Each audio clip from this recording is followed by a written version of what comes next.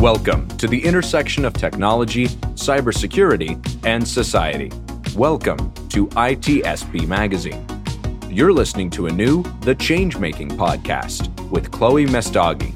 Each episode will introduce an area of technology that needs work and highlight the changemakers working on it. Join Chloe and guests as they tap into their passion about equity and rights for all. Knowledge is power, now more than ever.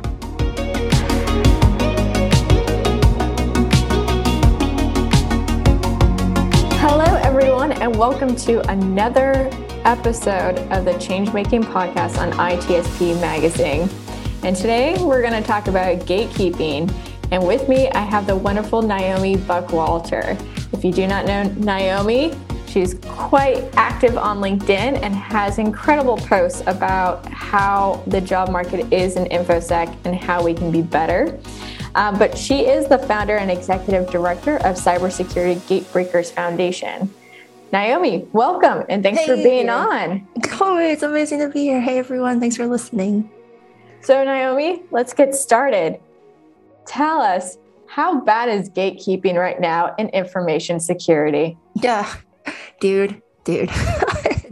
It's pretty bad. But then if you define gatekeeping in a specific way, I think it'll make more sense. But I think to me, the simplest definition of gatekeeping is like the status quo. It's the status quo. It's what we're doing now. It's like maintaining the status quo and not thinking it's a problem. So gatekeeping is maintaining the status quo. So if you take a look at what InfoSec looks like today, we have thousands of unfilled jobs, right? Depending on the study of the day, right? I think the most recent numbers, 314,000 unfilled jobs in the United States, or 3.5 million around the globe. I don't think it's that bad. Hopefully, if I wanted to sleep better at night, I really hope it's not that.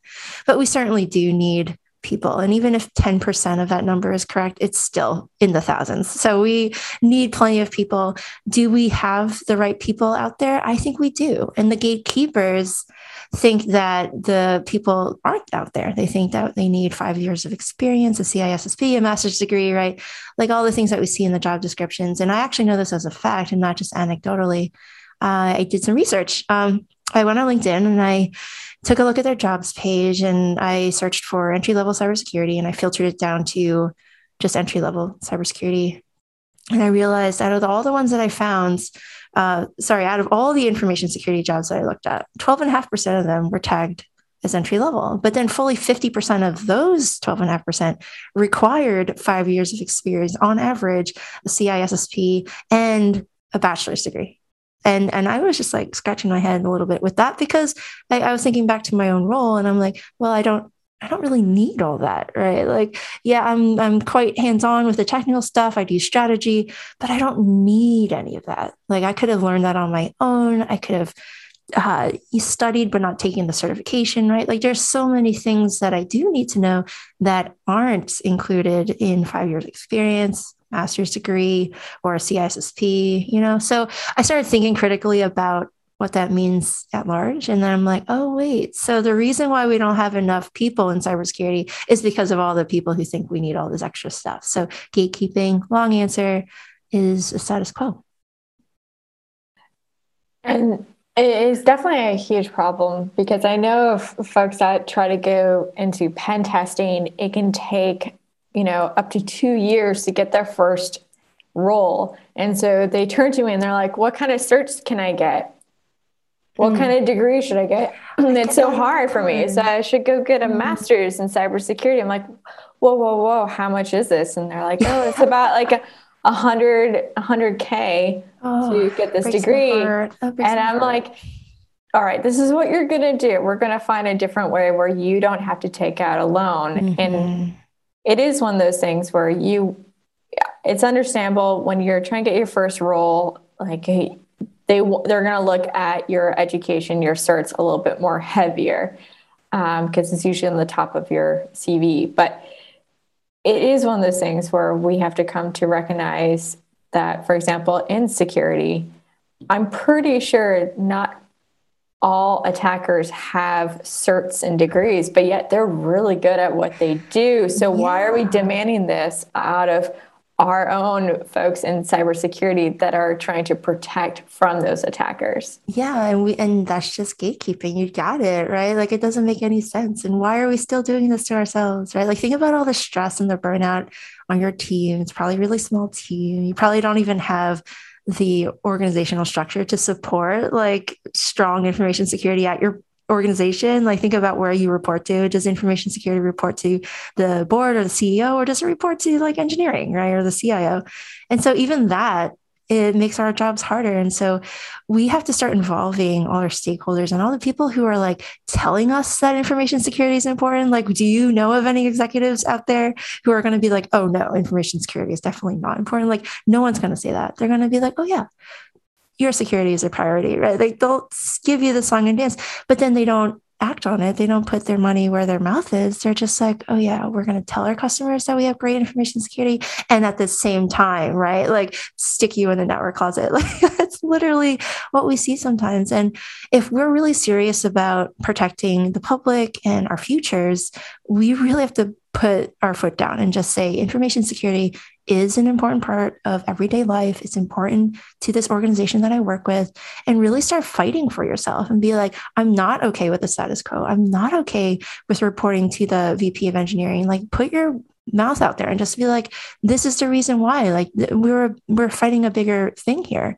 It's not just data. It's literally people's lives. And think about, Chloe, like all the different breaches that are happening these days and all the ransomware attacks. Like it's attacking real places like hospitals, government buildings, like police stations, like all these places that have like real life complication or implications and also complications, but like real people are being affected. And like, that's not cool. I don't want to live in a world like that. And I think it's just going to get worse the more technologically advanced we get and the more interconnected everything becomes. Like it's just going to get worse. So why are we maintaining the status quo? It makes no sense. Yeah, exactly. I mean, I remember when I first got into InfoSec by pure accident, and like in the first couple of years, I mean, not first couple of years, first couple of weeks, I started seeing that there was this trend when I was joining of basically attackers going after nonprofits. And what happens is that once they get into the database of these nonprofits, then they find out about the donors. Donors really like to be private.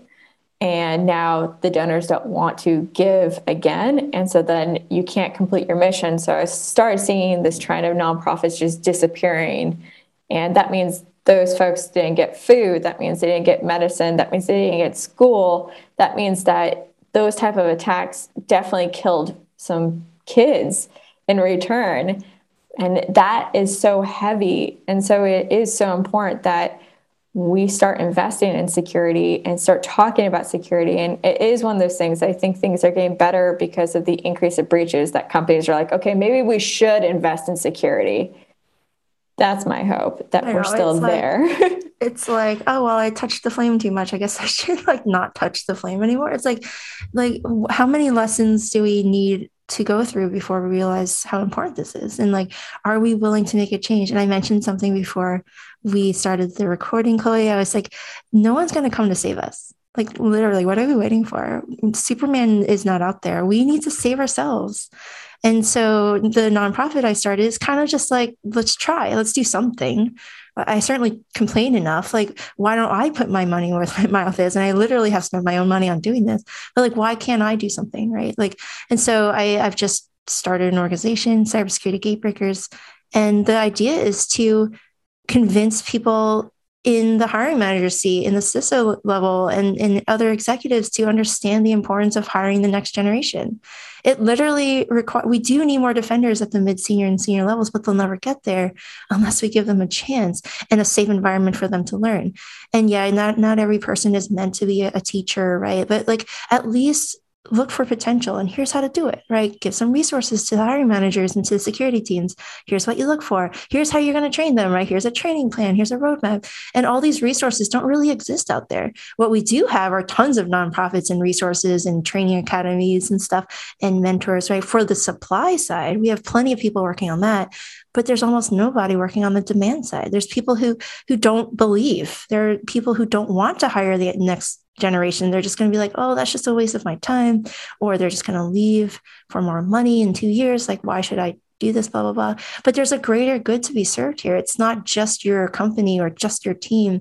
Think of the bigger picture. If you really, really care about your job, you're going to care about the wider implications of what security means for the world.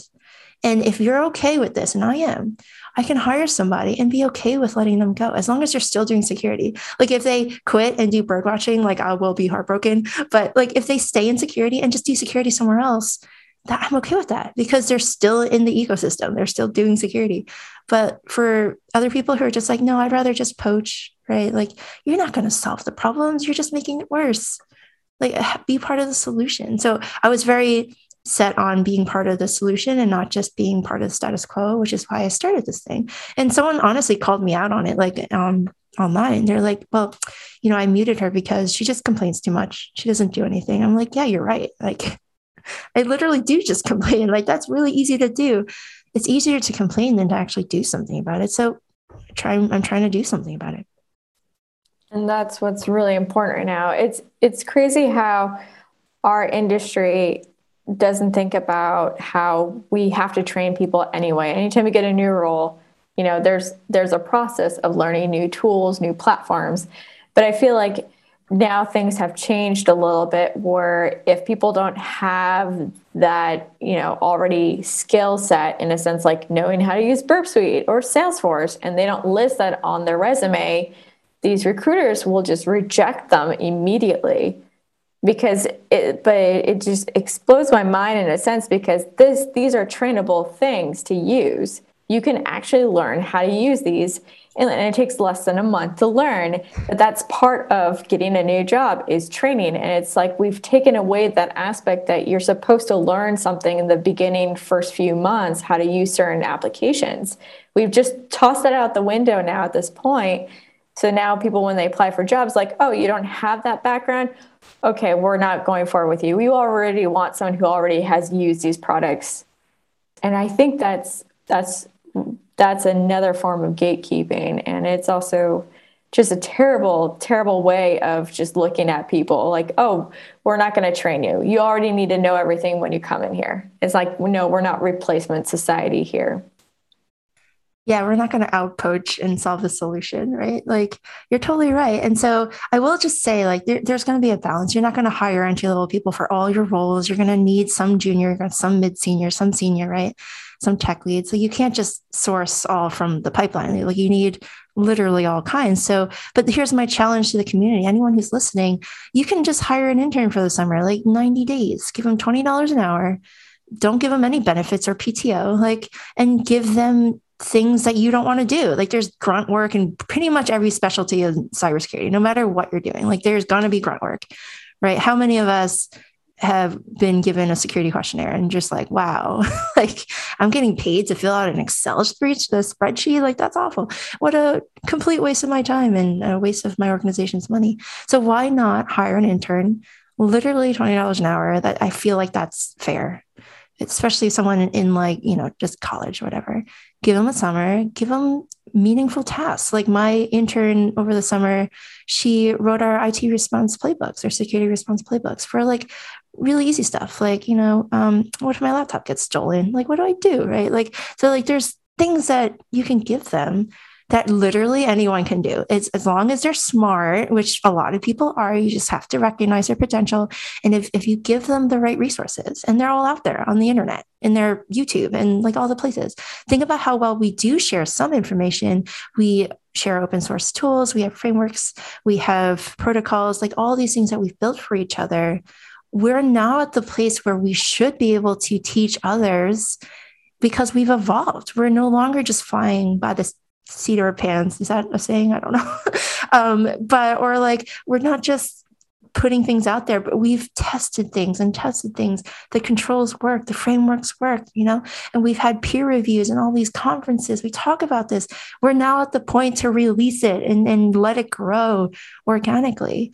Are we doing that? Not really. And the data really shows that. Not just that, but all the people who have come into my DMs or asked for my help, they're really struggling. They want to make a difference.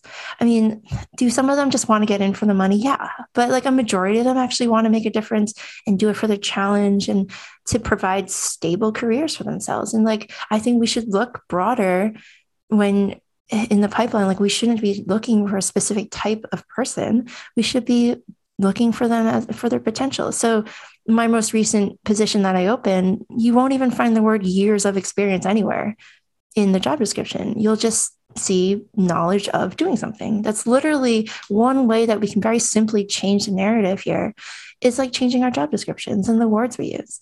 Words really make a difference in people's lives. So take a look at the job descriptions that get the most applicants. I actually got 60 applicants in 3 days. And like, my company was like, that's unheard of. How did you do that? I was like, I don't know. Like, I just posted a link. Like, I didn't think it was that hard. But it really wasn't, because I took the phrase years of experience off. You won't see that anywhere.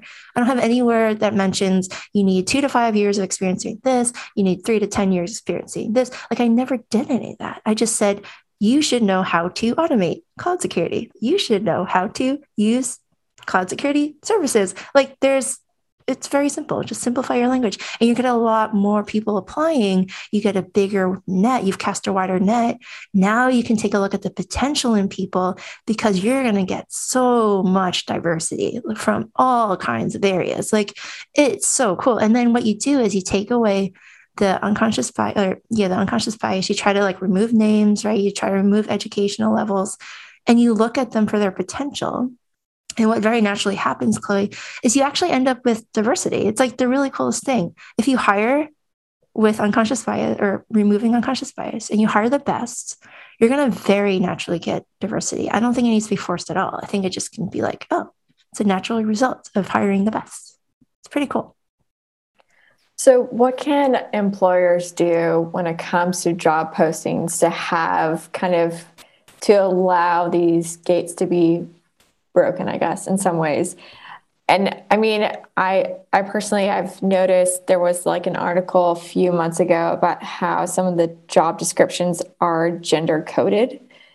And this is one of the reasons they were looking at, is this the reason why, those that aren't men are applying for these, they're not applying for these roles because the job description that's written, it's gender coded for men, cis men. And so it's really interesting to see, like you said earlier about the words, like certain words can really, it can either mislead or it can enhance. It all depends. Yeah. I have a lot of thoughts about this, but I'm not an expert in gender studies or anything like that. So I can really only tell you what I feel. I don't have any data or anything like that, but I could just say like, yeah, there are some things that are out there that turn people off, like who look like me. So I'm a female Asian woman. Like there's not a lot out there, not a lot of people that look like me, but I'm also okay with that. Like we have to have an honest conversation about how many women are actually interested in cybersecurity. Like it's a pretty boring field, actually. Like if you think about it, you're sitting in front of a computer all day, right? Like, but there's exciting parts to it too. So I think in general, I really don't know what the pure numbers of people who are actually interested in versus the types of people who are applying for jobs, right? But we do want to be more careful with the language that we use. Studies have shown that in the job description, if you use 7 or fewer bullet points, you're actually going to end up with a better balance of female to male candidates. And so you can think about that and be like, how many bullet points do I have in my job description? Studies have shown 7 or fewer. Okay, let's try 7 today. Let's see what we get. And then here's another thing organizations can do is give people a chance. Let them go through the interview process. Give them that practice. So even though you might not hire them, you're building your pipeline of great candidates. You're like talking to people, helping them grow, right? And like having them practice for interviews and having them understand what's required to be in certain positions. Like that only helps. That's never going to hurt. It's going to be like half an hour of your time. Like you're not going to do this all the time. Like help build the next generation. This is how you're going to do it. You don't have to hire somebody, but at least give them a chance with an interview. You can do that. The 60 people that actually ended up applying, I think I got 18 to go through the first round. And through weird things happening, I'm actually doing the hiring screens. Like I'm doing the screens, and I'm happy to, because 18 people are going to get a conversation with the hiring manager. They're going to understand what's needed for the role. And I'm going to give them an opportunity to talk about themselves. And you wouldn't believe how many people are bad at talking about themselves in an interview. Like they're super bad at it. So at least they're getting their practice. And I'm okay with that because I know I'm building a pipeline of great candidates for the next time I am looking for somebody, right? And I also know I'm helping them move forward in their career. So I think it's just having that mindset of like everyone has potential, and your job as a leader is to really see the potential in others and help cultivate it. Here on that one. So Naomi, how can people get involved with your foundation? Let's talk about, individual companies, and also just for knowledge sharing, what are some asks that you have as well for the community? Oh my gosh. Like people don't have to join the organization. There's plenty of room for that too. But if you're willing to break down the gates, and a lot of people are, if you're listening and you're like, hey, if there's one thing I can do here, just start seeing potential in people. That's literally all I'm asking. It's like, give someone a chance, give them 30 minutes of your time to have a conversation, meet them over coffee or a virtual chat. Like that's what I'm talking about. That's gate breaking. That's giving people a chance and seeing potential in people. So if there's one thing that you can do is looking for potential and seeing how people are smart, not seeing if they're smart. So changing the question, changing the mindset. That's one thing I'm asking for, because when you start doing that, when you change your mindset and you say, how is this person smart versus is this person smart? And you start looking for people's potential, then you start thinking of all the possibilities that person can do in cybersecurity and InfoSec. Like you're like, oh, wow, you'd be great for GRC, or you'd be great for SOC, right? Like, and you start helping them network, and you start helping them with their career. Like there's little things, every little touch point is going to be a breath of fresh air and like the boost that somebody needs. I'm telling you, sometimes all it takes is like a quick little message, be like, hey, I was thinking about you, just making sure you're okay. Like that's literally all people need.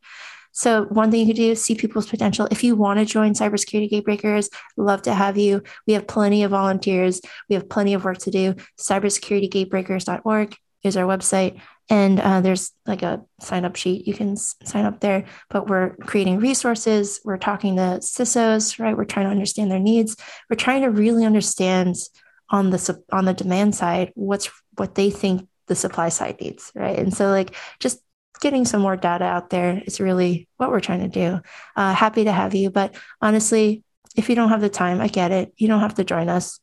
But the idea is to really fight against the gatekeeping that you do see. So in addition to seeing potential in others, you really want to start breaking down the gates that you do see. Like if you're in a conference and somebody's like, oh, well, I don't think we should hire somebody that has no experience because reasons. You can just be like, well, I know somebody who hired somebody else who had nothing. And like in my example, I hired an opera singer and she's crushing it, by the way. But like you just start breaking down the gates, and then you're like, hey, if I see something online and somebody's being all like, oh, you have to have more gates, right? We need better security, and this is the only way we can do it. You can be like, okay, but yeah, I get that. You're right. How are we going to do that, right? Like, how are we actually going to get better people? Are you going to help them get better, or are you going to help and train the next generation, right? Like, really challenge them. Or if you see somebody like, oh, I'm not going to hire somebody because they're just, you say, you're like, oh, okay, well, then you should give them, reasons to stay, right? Like give them training, career opportunities, and give them more money, right? Like you want to keep them, don't you? Right? Like, yeah, okay. Then give them reasons to stay. And this is all gate breaking. This is all things people can do today. You don't have to sign up for my foundation. You don't have to give me money. Oh, AKA, I do need money. But like if you want to really make a difference in this world, and you want to be more than just your job, right? Like do something and help us break down those gates, because we need more people in InfoSec. We need more people. We need great people. And if you are willing to teach and mentor and build the next generation, then help me. Love it, Naomi. Do you think that, last question I have for you is, do you think if we got rid of resume scanners, do you think it would be a better process, or do you think it'd be a much worse process? Well, what's interesting is like some companies actually review all the resumes. So like for me, and I think for sure, like, was it one of the one of the big tech companies, I forget, I think it's like Amazon, they actually review all of the resumes by human. So like for me, the 60 that came in, I actually reviewed all of them. So yeah, did it come in through an ATS? And yeah, did it like parse it and stuff? Like, yeah, sure. But in most cases, like we're going to look at it. In most cases, at least that I can think of. I don't really have the data here to back that up. But if we just get rid of the scanners and stuff, I don't think that's going to solve anything, because in a lot of times we're not going to want to miss people. So I do review all the resumes. I look for the potential in people, right? But that's what I'm thinking is, we're never going to solve this with technology ever. So you might as well start looking for potential in whatever process that you do have. So if you have an ATS, applicant tracking system, which everyone does, don't build rules that will like automatically decline people. At least like maybe put them in a bucket somewhere that you can go and review later, right? Like don't just automatically reject them. Just take a look at what they might be able to bring, see potential in people. And again, that's something you can do today. It doesn't matter what system you use or what kind of like process you might have for hiring, at least look for their potential. There's ways of doing that. You can even go out on GitHub or on LinkedIn or on Twitter and see who's really active on social media and like who's really putting themselves out there. That's the kind of people that we need. The people who are proud to do this on their own time and to like learn and grow and to like really get gritty with stuff, right? Like that's the kind of people we need in cybersecurity, not the people who are really just in it for the money and be like, what certs do I need? What graduate or what like college should I go to? Like that's all well and good, but we also want the people who are already doing this on their own. Like that's the people we need, look for their potential. Love it. Well, Naomi, thank you for creating such an organization and really bringing this more into the light about whole lip service, I would call it, right? And making actual practical actions towards making something much better. So thank you, Naomi, for being on today's podcast. Thank you for creating an organization. And anyone who's interested in learning more, the link will be posted below this podcast episode. And I hope everyone's doing well. And thank you again, Naomi. It was lovely to have you. It was awesome. Thank you.